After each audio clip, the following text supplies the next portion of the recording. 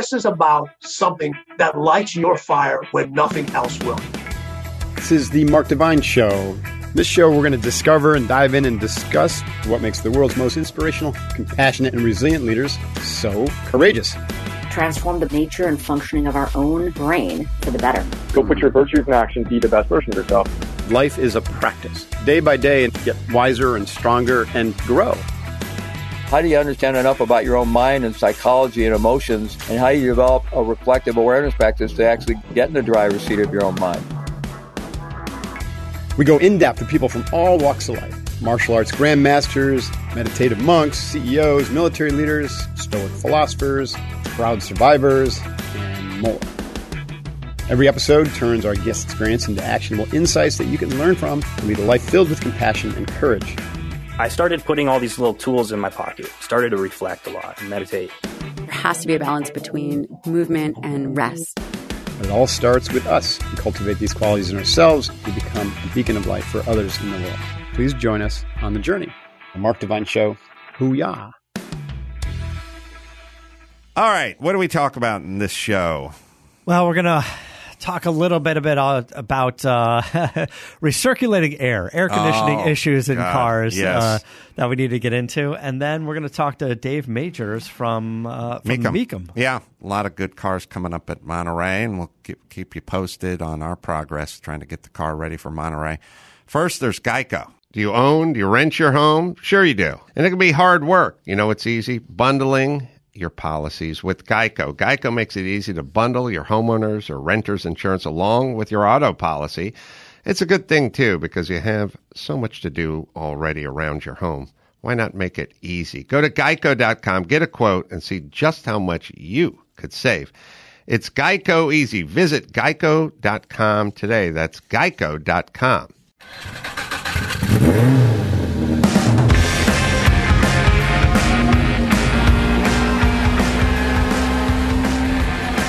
Get it on. Got to get on the trip. I'm going to get it on. And welcome to CarCast. I'm Adam Pearl. It's Matt the Moderator, DeAndrea. Hello. Over there. How are you? I'm warm. Well, that's good. But I was thinking about you and CarCast on the ride in as we get ready to gear up and go to Monterey. I scream about this about every 17 months. Where is the air circ system in cars? It's been 102 degrees out here. Yeah. Cars get parked in the sun. I'm sort of going between two cars. I got my daughter's Mercedes, whatever. It's a smaller one with the black interior. And then I got the loaner car that's a black interior as well. I just park it on top of the blacktop out in the parking lot out here. The sun beats the shit out of it for the entire day. And, I park it 10, 10:30, 4:30. It's time to get back into the car. First off, I have to get into the car by trying to lean into the car. I don't even want to fully get into it. Yeah. And, put your foot on the brake and start the car and then crank the air and open the windows. And then I leave. I go back in for 15 minutes. Yeah. Because it's 141 degrees inside the car. I mean, I don't know, Chris, if we can figure this one out, but when it's 100 degrees outside and a car's parked wide open with no cloud cover like we have out here, when you get into the car, it's not 111 degrees in the car. It's 144 degrees in the car. Yeah. And then, first off, who knows what it's doing to the plastic and whatever fumes are coming off the plastic, the leather, all the materials in the car.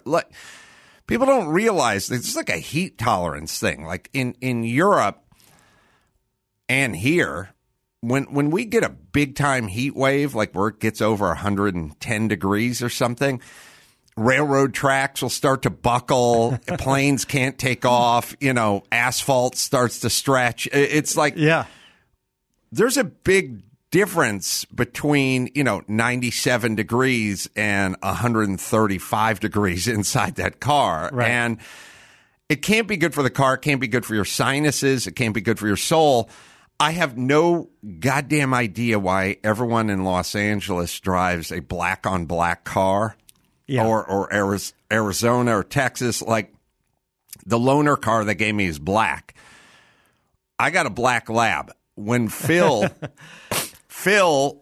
goes outside and he lays in the sun sometimes just to like sun himself, and I'll touch his fur. It is hot. He's hot. He's hot to the touch. He's hot to the touch. First off, what's everyone with the black cars? They don't look good. They get dirty really easily, and they're hot as fucking balls. But anyway, yeah. Oh, yeah, so I have an answer here. So after an hour, the average in-car temperature is 43 degrees higher than the outdoor temperature.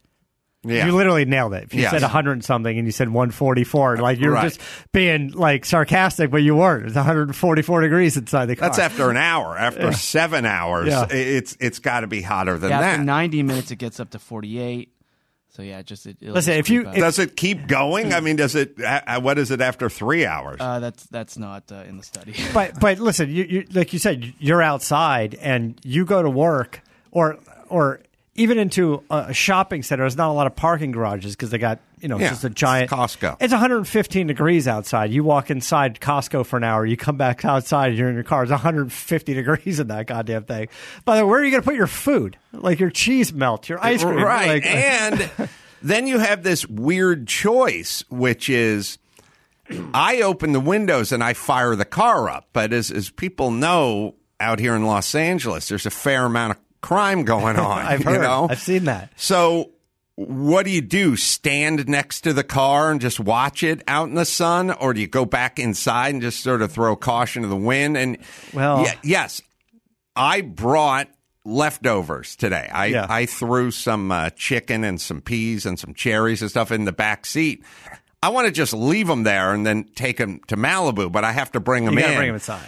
So where's the air circ? Where's the recirc? What the fuck? Now, Gary will tell me that he has a Tesla and the Tesla does that.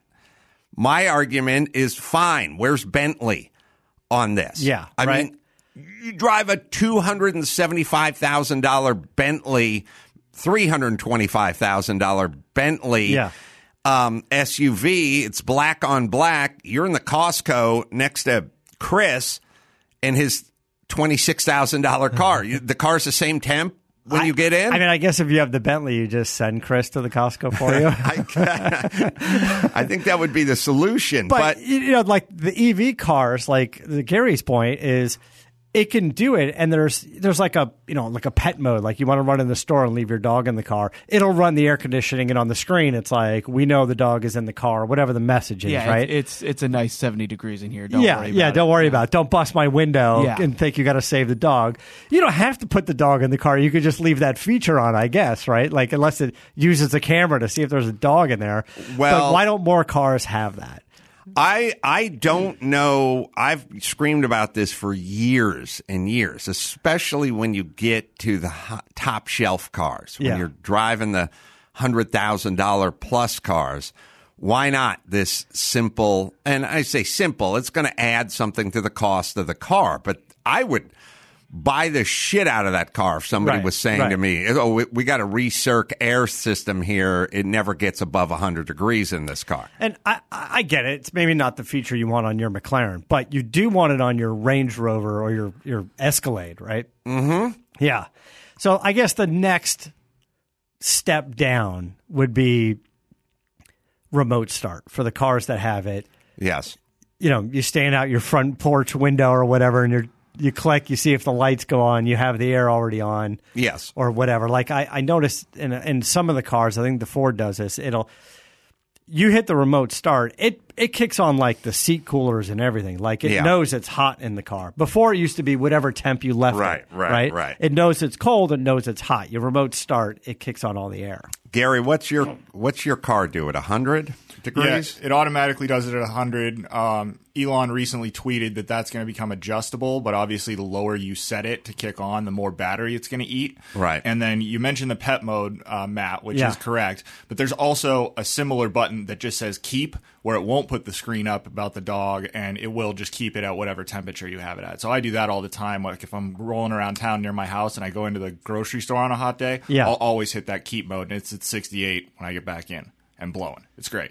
And if somebody, I mean, I guess you never really tried it, but the doors are locked. If somebody tried to open the door, it's locked. But if somebody got into it, it probably alerts your phone, right? There's some app or something. I would imagine if the alarm went off on your car, it would alert your phone. I mean, even my Ford, my Mustang has the app that it'll alert me and be like, oh, there's this car's been parked in a garage and the tires are deflated. Like it'll say, hey, there's an alert. Right. And there's also what's called Sentry Mode, which most people have running at all times, which is if someone gets too close to the car or tries to open the door, it triggers the cameras and it records it. So when I get back into the car, it'll say X number of Sentry Mode things were triggered. Click here to watch if you want. So you can sort of see if somebody did come up and try to get into the car, if they did anything. It's got a Ring doorbell. It's got a Ring camera on the Tesla. Yeah, because there was a lot of break-ins in San Francisco, ironically, which is where they're centered. So they came up with this as a way to hopefully deter people from breaking in.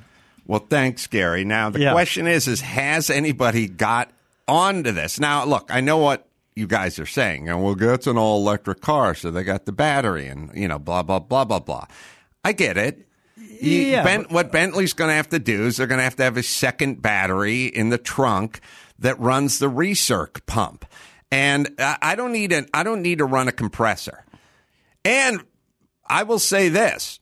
At the shop, in the ceiling on one side where the cars are, I got a little solar-powered fan up there. Yeah, like an exhaust fan. Yeah, and it's 14 inches around. You just drop it in, flash it, roof it, put it up, and it keeps it like 5 degrees cooler on that side of the shop. That's the one that sticks. Sometimes you hit it with a broom. Yeah, it's little.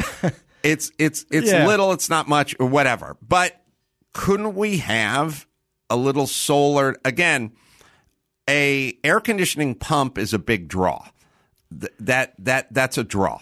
That is a, it's like when you turn on the microwave or the toaster oven versus, let's just see, a phone charger. Mm-hmm. You know what I mean? It's a draw. So I get the pump part.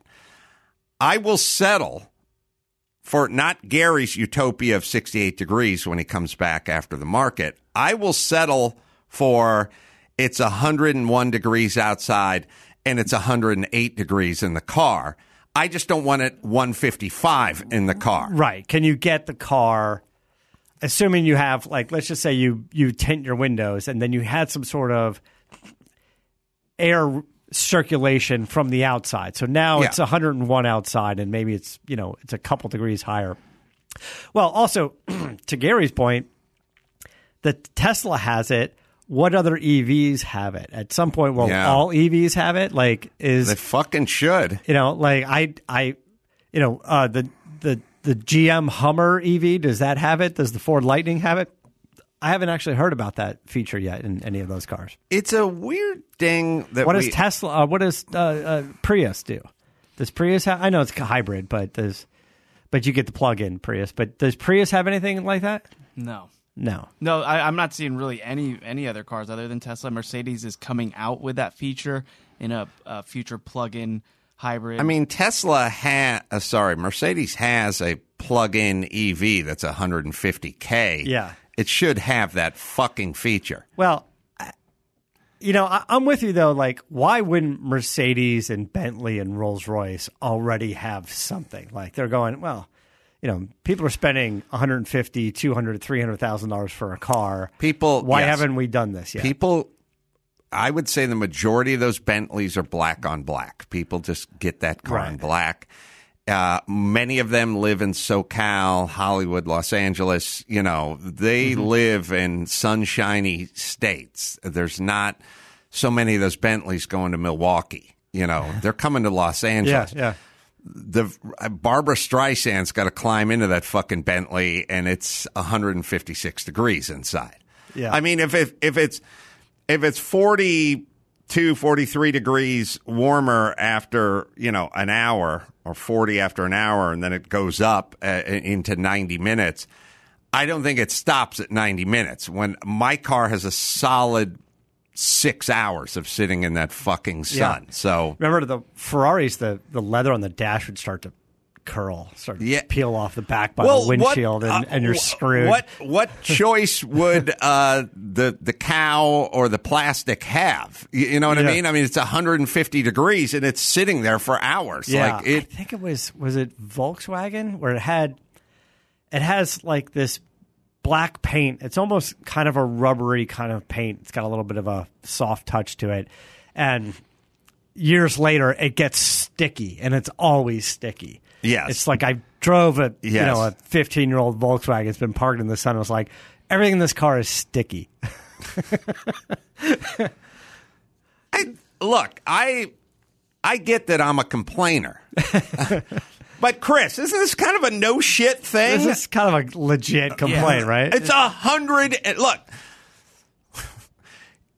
you are asked to get inside of a box that is 150 degrees. That's fucked up, especially when you paid $322,000 for that box. Yeah. And your box is the exact same temperature as a 1971 Dodge Dart that's parked next to it that you could get on eBay for $400. Yeah. What the fuck? You'd think, at least the truck market and the big SUVs, F-150s and Silverados and Rams and Escalades should all have something. Right. First of all, there's enough landscape inside the vehicle that you could crack open a window or vent something. You're piling the kids in, the dog. I mean, what do? I mean, literally, you got a black Escalade. You bring the kids and the dog or whatever. You go into Costco. You're shopping around for 90 minutes. You just have to stand in the parking lot next to the car. Yeah. And even then, even with the air blowing and everything, it's like taking a spoon, putting it over an open flame, getting it super hot, dunking it in cold water and pulling it out. You're still going to burn your hand. The spoon still hangs on to the heat, you know? The leather, all the surfaces. I got my goddamn daughter's Mercedes. She has the buttons for the volume and other things. They're made of stainless. Oh, yeah. They fucking burn your hand on them. It doesn't matter. Look, the air's been blowing for 10 minutes. The car's sort of okay, but the metal, no. Yeah. Still fucking piping hot. The leather gets that way. You grab the top of the steering wheel that's in the sun, you're like, oh, you can't do it. All right. I mean, in Arizona, you'd have to throw like a shirt or something over your chair and your steering wheel or a towel. What year is it? And then when you get in, it's 2022. Can we solve this one?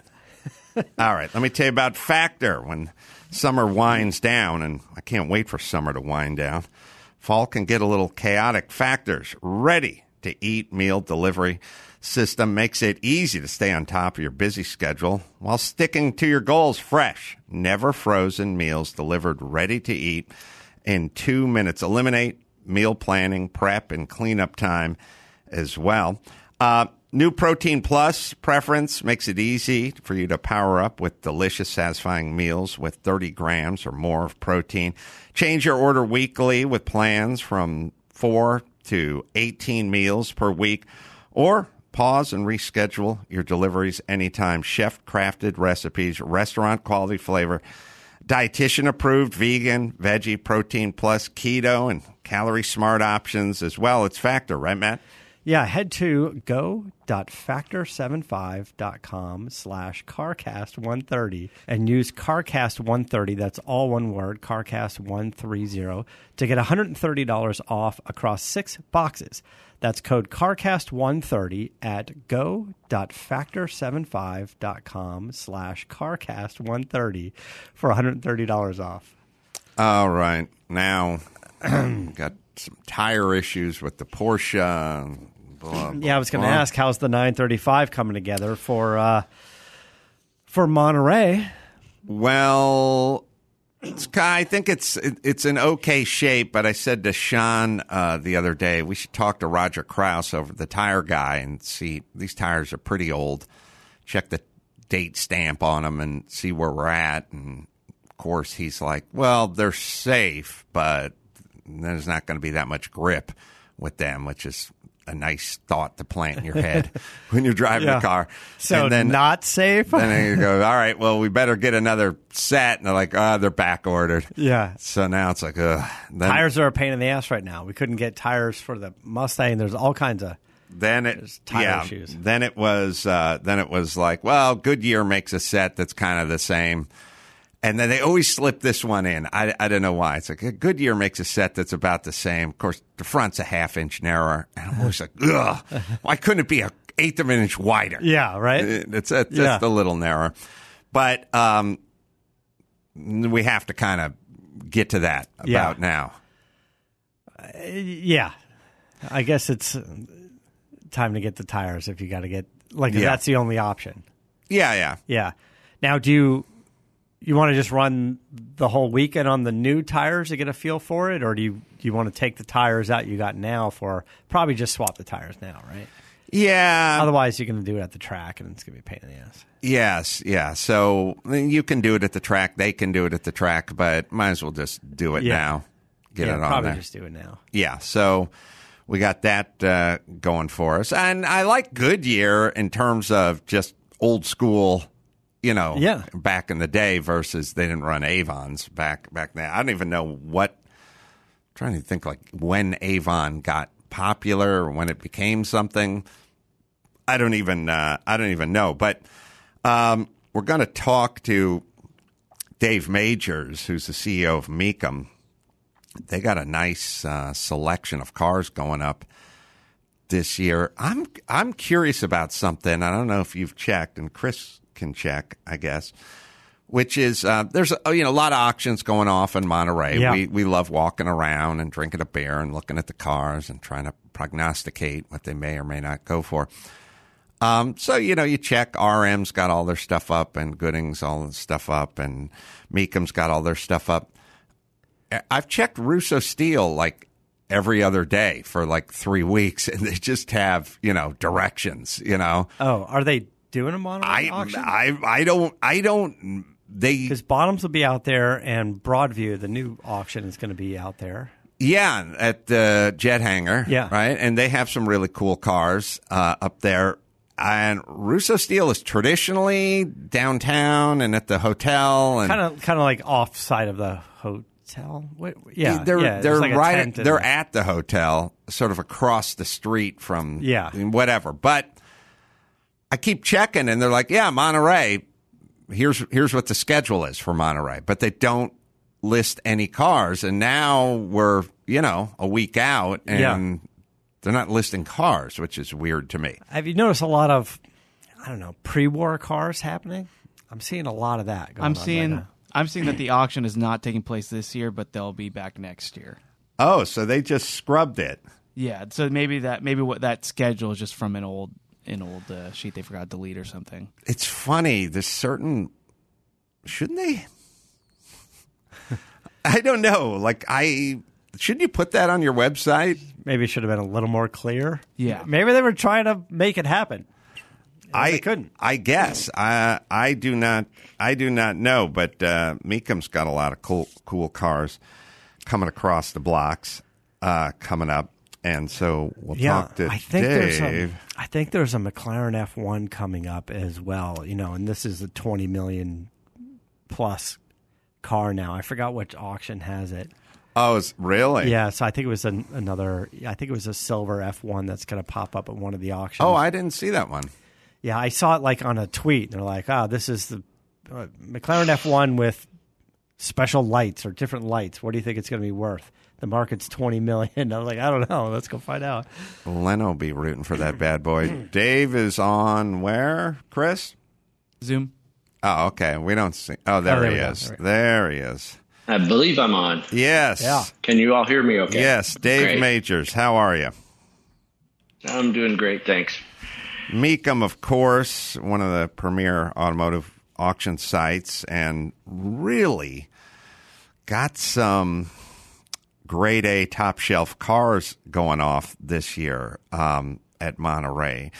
Mecum, traditionally, it was sort of RM and Gooding were the real Tiffany ones. Mecum was had a little more Joe Sixpack to them. I don't mean that in a pejorative way, but it was more of a regular guy's auction. But this year, they got some LaFerrari prototypes and some real high-end stuff. I mean, we've been seeing it for a while, the Ken Miles car and things like that. Yeah, getting some really, really cool cars. But, tell us about some of the lineup you got coming up this year at Monterey. Well, you guys are exactly right. Our roots are based in American muscle cars, and we'll do, I think, 14 or 15 auctions this year. 13 of them are heavily laden with American muscle cars. But when we come to Monterey, like so many others, the lineup is a little more high end and a little more eclectic. And we go all the way from a great collection of very high end late model McLarens this year. As you mentioned, we have the Ferrari prototypes. Those be very interesting. We haven't had something like that come to market lately. But as usually we would have, there are some American muscle cars. There are some pretty significant pre-war cars with the Duesenbergs, the Marmon 16 collection with 4 Marmon 16s coming to the auction, and even a couple of famous movie and TV cars, including the cars from Greece. Yeah, we got Paul Walker's. Not from Greece. Yeah, Paul Walker's 911 RS, Carrera RS 2.7. And those cars are pretty expensive anyway. Yeah. But obviously with Paul's name on it, goes up a bit. And then the Greece, the convertible, signed by Olivia Newton-John, who just passed the other day, which obviously is going to add to the value just because that's the way the world works. When the artists die, the painting goes up. It seems like there's a market for a lot of these. I also think, trying to think where, maybe it's got a Steve McQueen Husqvarna, like enduro bike, dirt bike going up. Like there's definitely a movie memorabilia that is kicking in. Where's the car market in general for you? I mean, it's a lot of crazy financial stuff going on, financial depression, raising interest rates and inflation and all that kind of stuff. Yet the car market seems to just be marching along. Yeah, we came back to auction after the pandemic. We had about a 2-month layoff because of the pandemic. We figured out how to come back to auction in July of 2020. And since July of 2020, almost every event that we have had has set an event record. I would say that the quality of cars has increased significantly. The price of cars has gone up, and the number of cars we have at our auctions have gone up. And of course, you're probably aware that all culminated with our Kissimmee, Florida auction last January, which was the world's largest collector car auction in terms of sales in history at $217 million.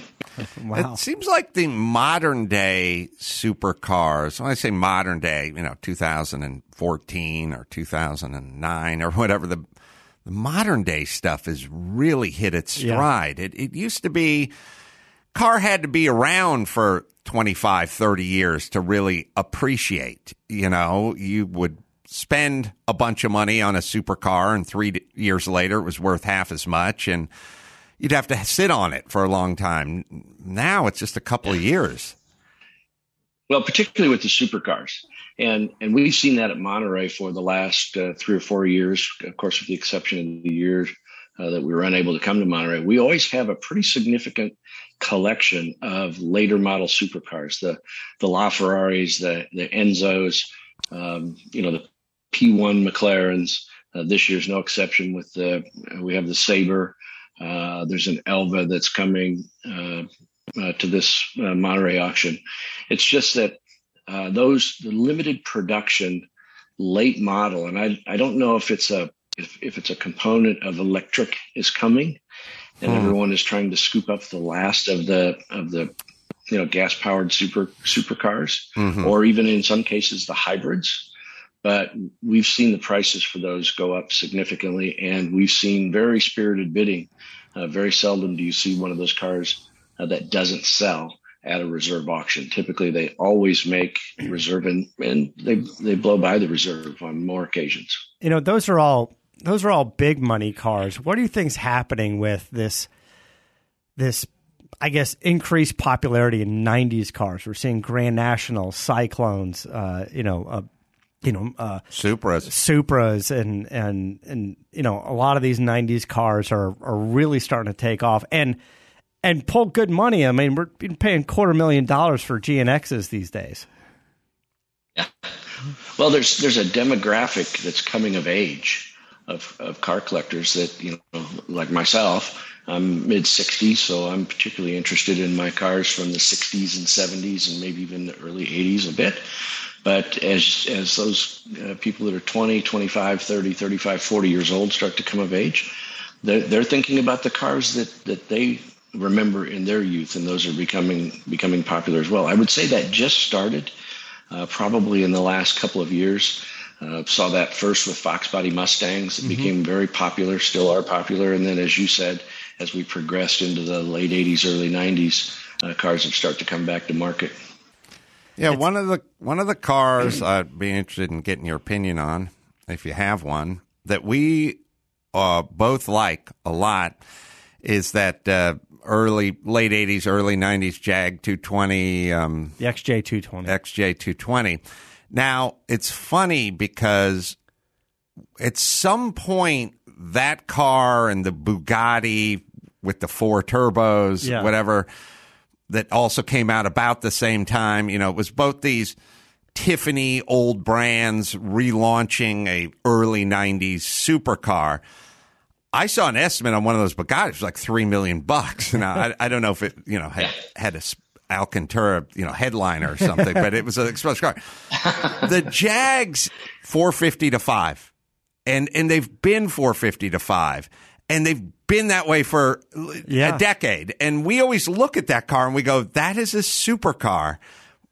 And I see everything going up around it, essentially, but it just hasn't popped. Now, I still think that's a great car if you got $500,000 and you're looking for something that no one else is going to be driving at the Cars and Coffee.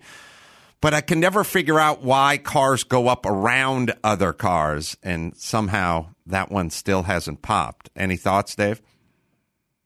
Well, there's every brand, every model kind of has its day, so to speak. So, there's a time when things become popular, and then they may wane a bit, and then you see them come back. And I would say that Jaguar that you're talking about probably is a good buy right now, because it's going to have its day of popularity when the price of that will start going up as well. And all it really takes is a couple of spirited bidders to bring one to market that brings considerably more than the $500,000 you're talking about, and then you see others come to market, and suddenly that starts to build on itself. So, that's always a great opportunity to look for those kinds of cars that you think haven't hit their stride yet, because we know they're going to at some point in time. That's a given. Yeah. I have a couple of questions, excuse me, about these, the Ferraris, the prototypes. First off, did they all come from one consignor? Because how do you end up with all these prototypes at once? Yeah, they were all owned by one person. They came out of Europe through London. I actually just talked with them this morning. A couple of the representatives from the consignor are coming to Monterey to represent the cars. But what a unique opportunity for us to be able to bring those cars to auction. And what a unique opportunity through the 3 cars, particularly the 3 LaFerrari prototypes, to see how the design and build of the LaFerrari from inception to delivery actually took place. Because those 3 cars actually represent the 3 iterations, if you will, of the design of what we all know as the LaFerrari that was introduced in 2013 and available for sale in 2014. Is a LaFerrari $4 million right now, or what is a stock LaFerrari trading for? Yeah, that's pretty much in the range, and of course, like all of the high-end supercars, Enzos, LaFerraris, F40s, F50s. It all depends on how many miles it has on it. And the lower the miles, the more expensive the car. It's interesting. I'm always fascinated that the car companies like Ferrari do not maintain those cars. Not maintain, but possess them. Yeah, have them in some museum under their roof. It happens frequently. It certainly happened in the past historically, but I'm always interested that they will part with those cars. I would think that eventually you probably would think about that. I know, if you go back to the 2009, 10, 11, when these cars came out, they did their job. And as a car company, you probably thought, they've done what I needed them to do. I don't have a use for them anymore. And if somebody wants to buy them, particularly one of my high-end collectors finds value, I'll sell them. But I would think that if you did that a couple of times and you saw that they came back to market and generated significant sales prices, that you might start hanging on to them and maybe bring them to market yourself. But you see this happen. Often. I agree. Look, back in the day, if you were Porsche, Ferrari, or whomever, in 1971 or something, and your car won Le Mans, a year later it was for sale. Like, we don't need this car anymore. We're done. We're moving on to the next model. Now, if that happens today, they put the clear wrap around it, and they get all the bugs and the tire droppings on there, and they roll it right to the museum. And I'm basically saying, you guys have figured out that they're starting to figure this stuff out. But the question, do you guys? So there was a car, and Dave and Matt can noodle on it together. There was a prototype, and maybe it was a Ferrari prototype, or maybe it was a Porsche prototype that went across auction, less than a year ago, I think. And it didn't fetch that much. And I was interested in it because I thought, that's a significant car, and it's a prototype, and it's a significant prototype. Why no interest? And maybe, I don't know, it didn't have an engine, or it was too far off completion. Maybe not street legal, or no VIN. And I can't remember what that car was. I'm trying to think. It was recent, and it was a big. Yeah. I think it was about a year ago. I think it was at one of RM's auctions, and if I'm correct, it no-sailed. Yeah. Reserve, and it did not make the reserve. But that car, if I recall correctly, was in a lot of pieces. Right. Where these four cars, these three Ferrari prototypes and the TDF prototype are completely built cars. They're not street worthy. Obviously, they're sold on a bill of sale. You can't title them and drive them, but it is a complete car as opposed to a collection of pieces for the car. And to your point, Adam, Dave, what do you think the numbers are, the price is going to come in on a car like this? You're talking about prototypes of cars that are very expensive and collectible. Do you think the prototypes do a little better or a little under what the street car would do? I mean, on one hand, it's unique, but it's an art piece. It's very difficult for an auction company, or anybody for that matter, to put a price on these cars because there's no comparables. So you have to come up with what would be your best guess. As I said, they're sold on a bill of sale, so you can't title them and drive them. So that limits your audience somewhat. But they are, for the Ferrari collector specifically, they're very unique, and they're a part of Ferrari history. So we would suspect that these cars are probably somewhere in the $1.5 million to $2.5 million each range. Yeah, But again, it's an auction, and they're very unique products. So, you're right. Who knows where the limit is. See, my take is if there's, I don't know how many LaFerraris were built. 300? Yeah, I don't remember. Chris can look it up somewhere. I really don't know, but it was limited. But if there's enough units that they come up. If those things are trading for $4 million, I feel like the prototypes, definitely one-offs and one-of-ones. I feel like that is a good investment. By the way, I think there were 499 LaFerraris that were manufactured, and I think there's some significance why that's 499 and not 500. But I don't know what that is. Yeah, well, it's not a homologation thing. That sounds familiar, though. That sounds like there was a reason behind it. Yeah. So the prototypes are interesting because as you said, you can't register it and technically drive it. If you have a big piece of property, I guess you could drive it around your property if it drives. But it is a different type of purchase because it's an art piece purchase, right? Now, whether you love it for its mechanical bits or just its design bits, but it's kind of a museum piece, whether that's a real museum or a personal museum. My feeling is most very high-end collectible whatever cars end up kind of becoming a museum piece anyway. Right. That's what I'm saying. That's the type of customer it would go to. It would have to go to somebody that's got maybe a room of 30, 40, 50 cars. Yeah, you bring people by. If you're collecting cars, you're collecting history. Right. I mean, that's what collector cars are all about. And these cars are, without question, a piece of Ferrari history, and a piece of Ferrari history that no one else will have access to. So like I said, for a significant Ferrari collector, this might be your crowning moment, to the opportunity to acquire all four of these cars. Well, this is what makes this space really exciting, because they can throw a Mercedes Gullwing up on Bring a Trailer or Datsun 240Z, and it says, the auction's up in 8 days, but you can look at it and go, I know what that's. I know where we're going to end here. The LaFerrari prototype, get people in the room, give them a couple of comped cocktails, and let's see where this thing goes, man. I agree that I think there is definitely still something about the live auction. Go there, look at the cars, see them in person, feel that excitement in the room. I'm still a big fan. I mean, the online stuff is great. We shop on it all the time. Everybody looks at it all the time. But I still think I'm still a fan of the live auction. I think they're fun events. It's the excitement of a live auction. It's, they're fast, they're loud, but more importantly, it's the camaraderie. It's the ability for a few thousand car people to get together and talk about cars and watch cars cross the block and look at, in our case, maybe 1,000 to 4,000 great collector cars all in one building. It's almost like a family reunion for car enthusiasts, if you will.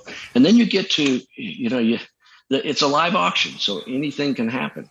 And I don't know if you noticed, but the auction that we just came off of a week and a half ago in Harrisburg, Pennsylvania, we had a 1977 Trans Am, very low mileage. I think it was around 50 miles or so that crossed the block. And I think the expectation was it was going to bring in the mid 100s or so, and it sold for $440,000. Jesus. Because we had a number of bidders that were just there for that car.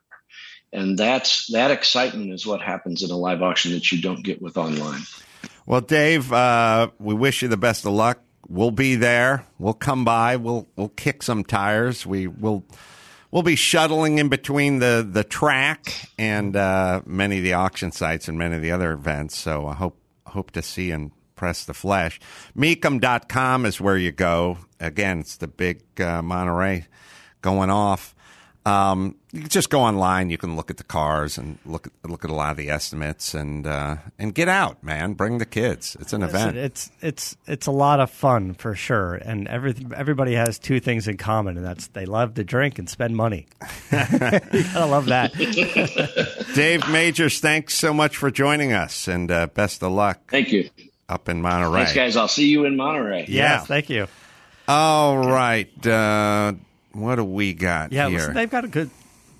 They got a good lineup of cars. They went from a lot. Look, they kind of did the same thing Bring a Trailer did, in sort of the same amount of time. They I've said to you 1 million times 6 years ago, why can't you put a Gullwing on Bring a Trailer? Yeah. Why can't you put a Ferrari F50? Everyone knows what those cars go for. I think it started with the name Bring a Trailer. Yes. I think it kind of started because everyone thought Bring a Trailer was kind of jalopies. Yes. And now you bring a trailer because you don't want to drive the Gullwing home. Now it's still Bring a Trailer, but everything in the middle. And the 90s cars, you got to bring the trailer because I don't know why they're all low miles. They're all like really low miles. Well, I sent you that Supra that went for like $230, and that thing had like 50-something thousand miles on it. Or maybe that was a Z. Oh, maybe it was a Z car. I can't recall. But the point is, we were talking about, the Japanese cars really starting to move. and especially 90s stuff. All right. Let's see. I don't have any plugs up there, Chris, but I know that you can go to adamcarolla.com and find out where I'm going to be. Salt Lake City, Utah's coming up end of the month. Hey, look, when you come out to Laguna Seca or wherever we are in Monterey, come find us, come say hi. Yeah. We'll be hanging out by the car or in the car or walking around somewhere else, but come find us. If you got a copy of the new book, bring it by and maybe sign it. I'll sign it. I will sign it. I will bring a Sharpie, and instead of bringing a trailer, I'll bring a trailer and a Sharpie. How about that? So we'll be driving the red 935, and we'll be somewhere, and you just walk around. Yeah, come find us. It'll be a great time. All right, what do you got, Matt? As you said, I'll be posting some photos from up there. So if you don't already, give me a follow at Moderator on social media, and we'll take you with us. Share all this. So until next time, Adam Carolla for Dave Majors and Matt the Moderator, DeAndrea saying, keep the air in the spare and the bag in the wheel. For the latest updates and call-in times, follow the show on Facebook, Twitter, and Instagram at CarCast Show.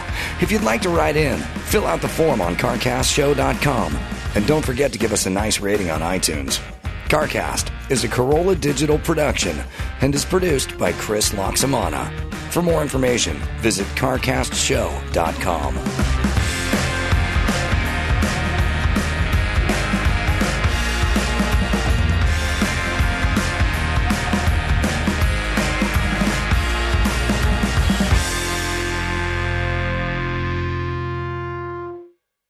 Do you own? Do you rent your home? Sure you do. And it can be hard work. You know it's easy? Bundling your policies with Geico. Geico makes it easy to bundle your homeowners or renters insurance along with your auto policy. It's a good thing, too, because you have so much to do already around your home. Why not make it easy? Go to geico.com, get a quote, and see just how much you could save. It's Geico easy. Visit geico.com today. That's geico.com. All this month, stream the funniest films for free on Pluto TV. Watch comedy classics like Anchorman, The Legend of Ron Burgundy, and Mean Girls. Or drop in for a Tyler Perry marathon with a Medea family funeral and Medea's witness protection. Pluto TV also has hundreds of channels and thousands of movies and TV shows like Get Shorty, Be Cool, Key and Peele, Comedy in Color, and more. And no contracts, no subscriptions, no fees, no joke. So download the Pluto TV app on your favorite streaming device and start laughing today. Pluto TV, drop in, watch free.